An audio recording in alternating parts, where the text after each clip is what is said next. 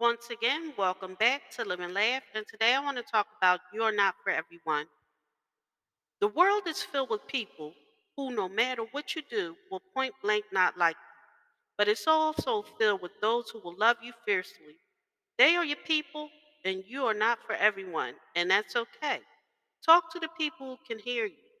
Don't waste your precious time and gifts trying to convince them of your value. They won't ever want what you're selling. Don't convince them to walk alongside you. You'll be wasting both your time and theirs and will likely inflict unnecessary wounds which will take precious time to heal. You are not for them, and they're not for you.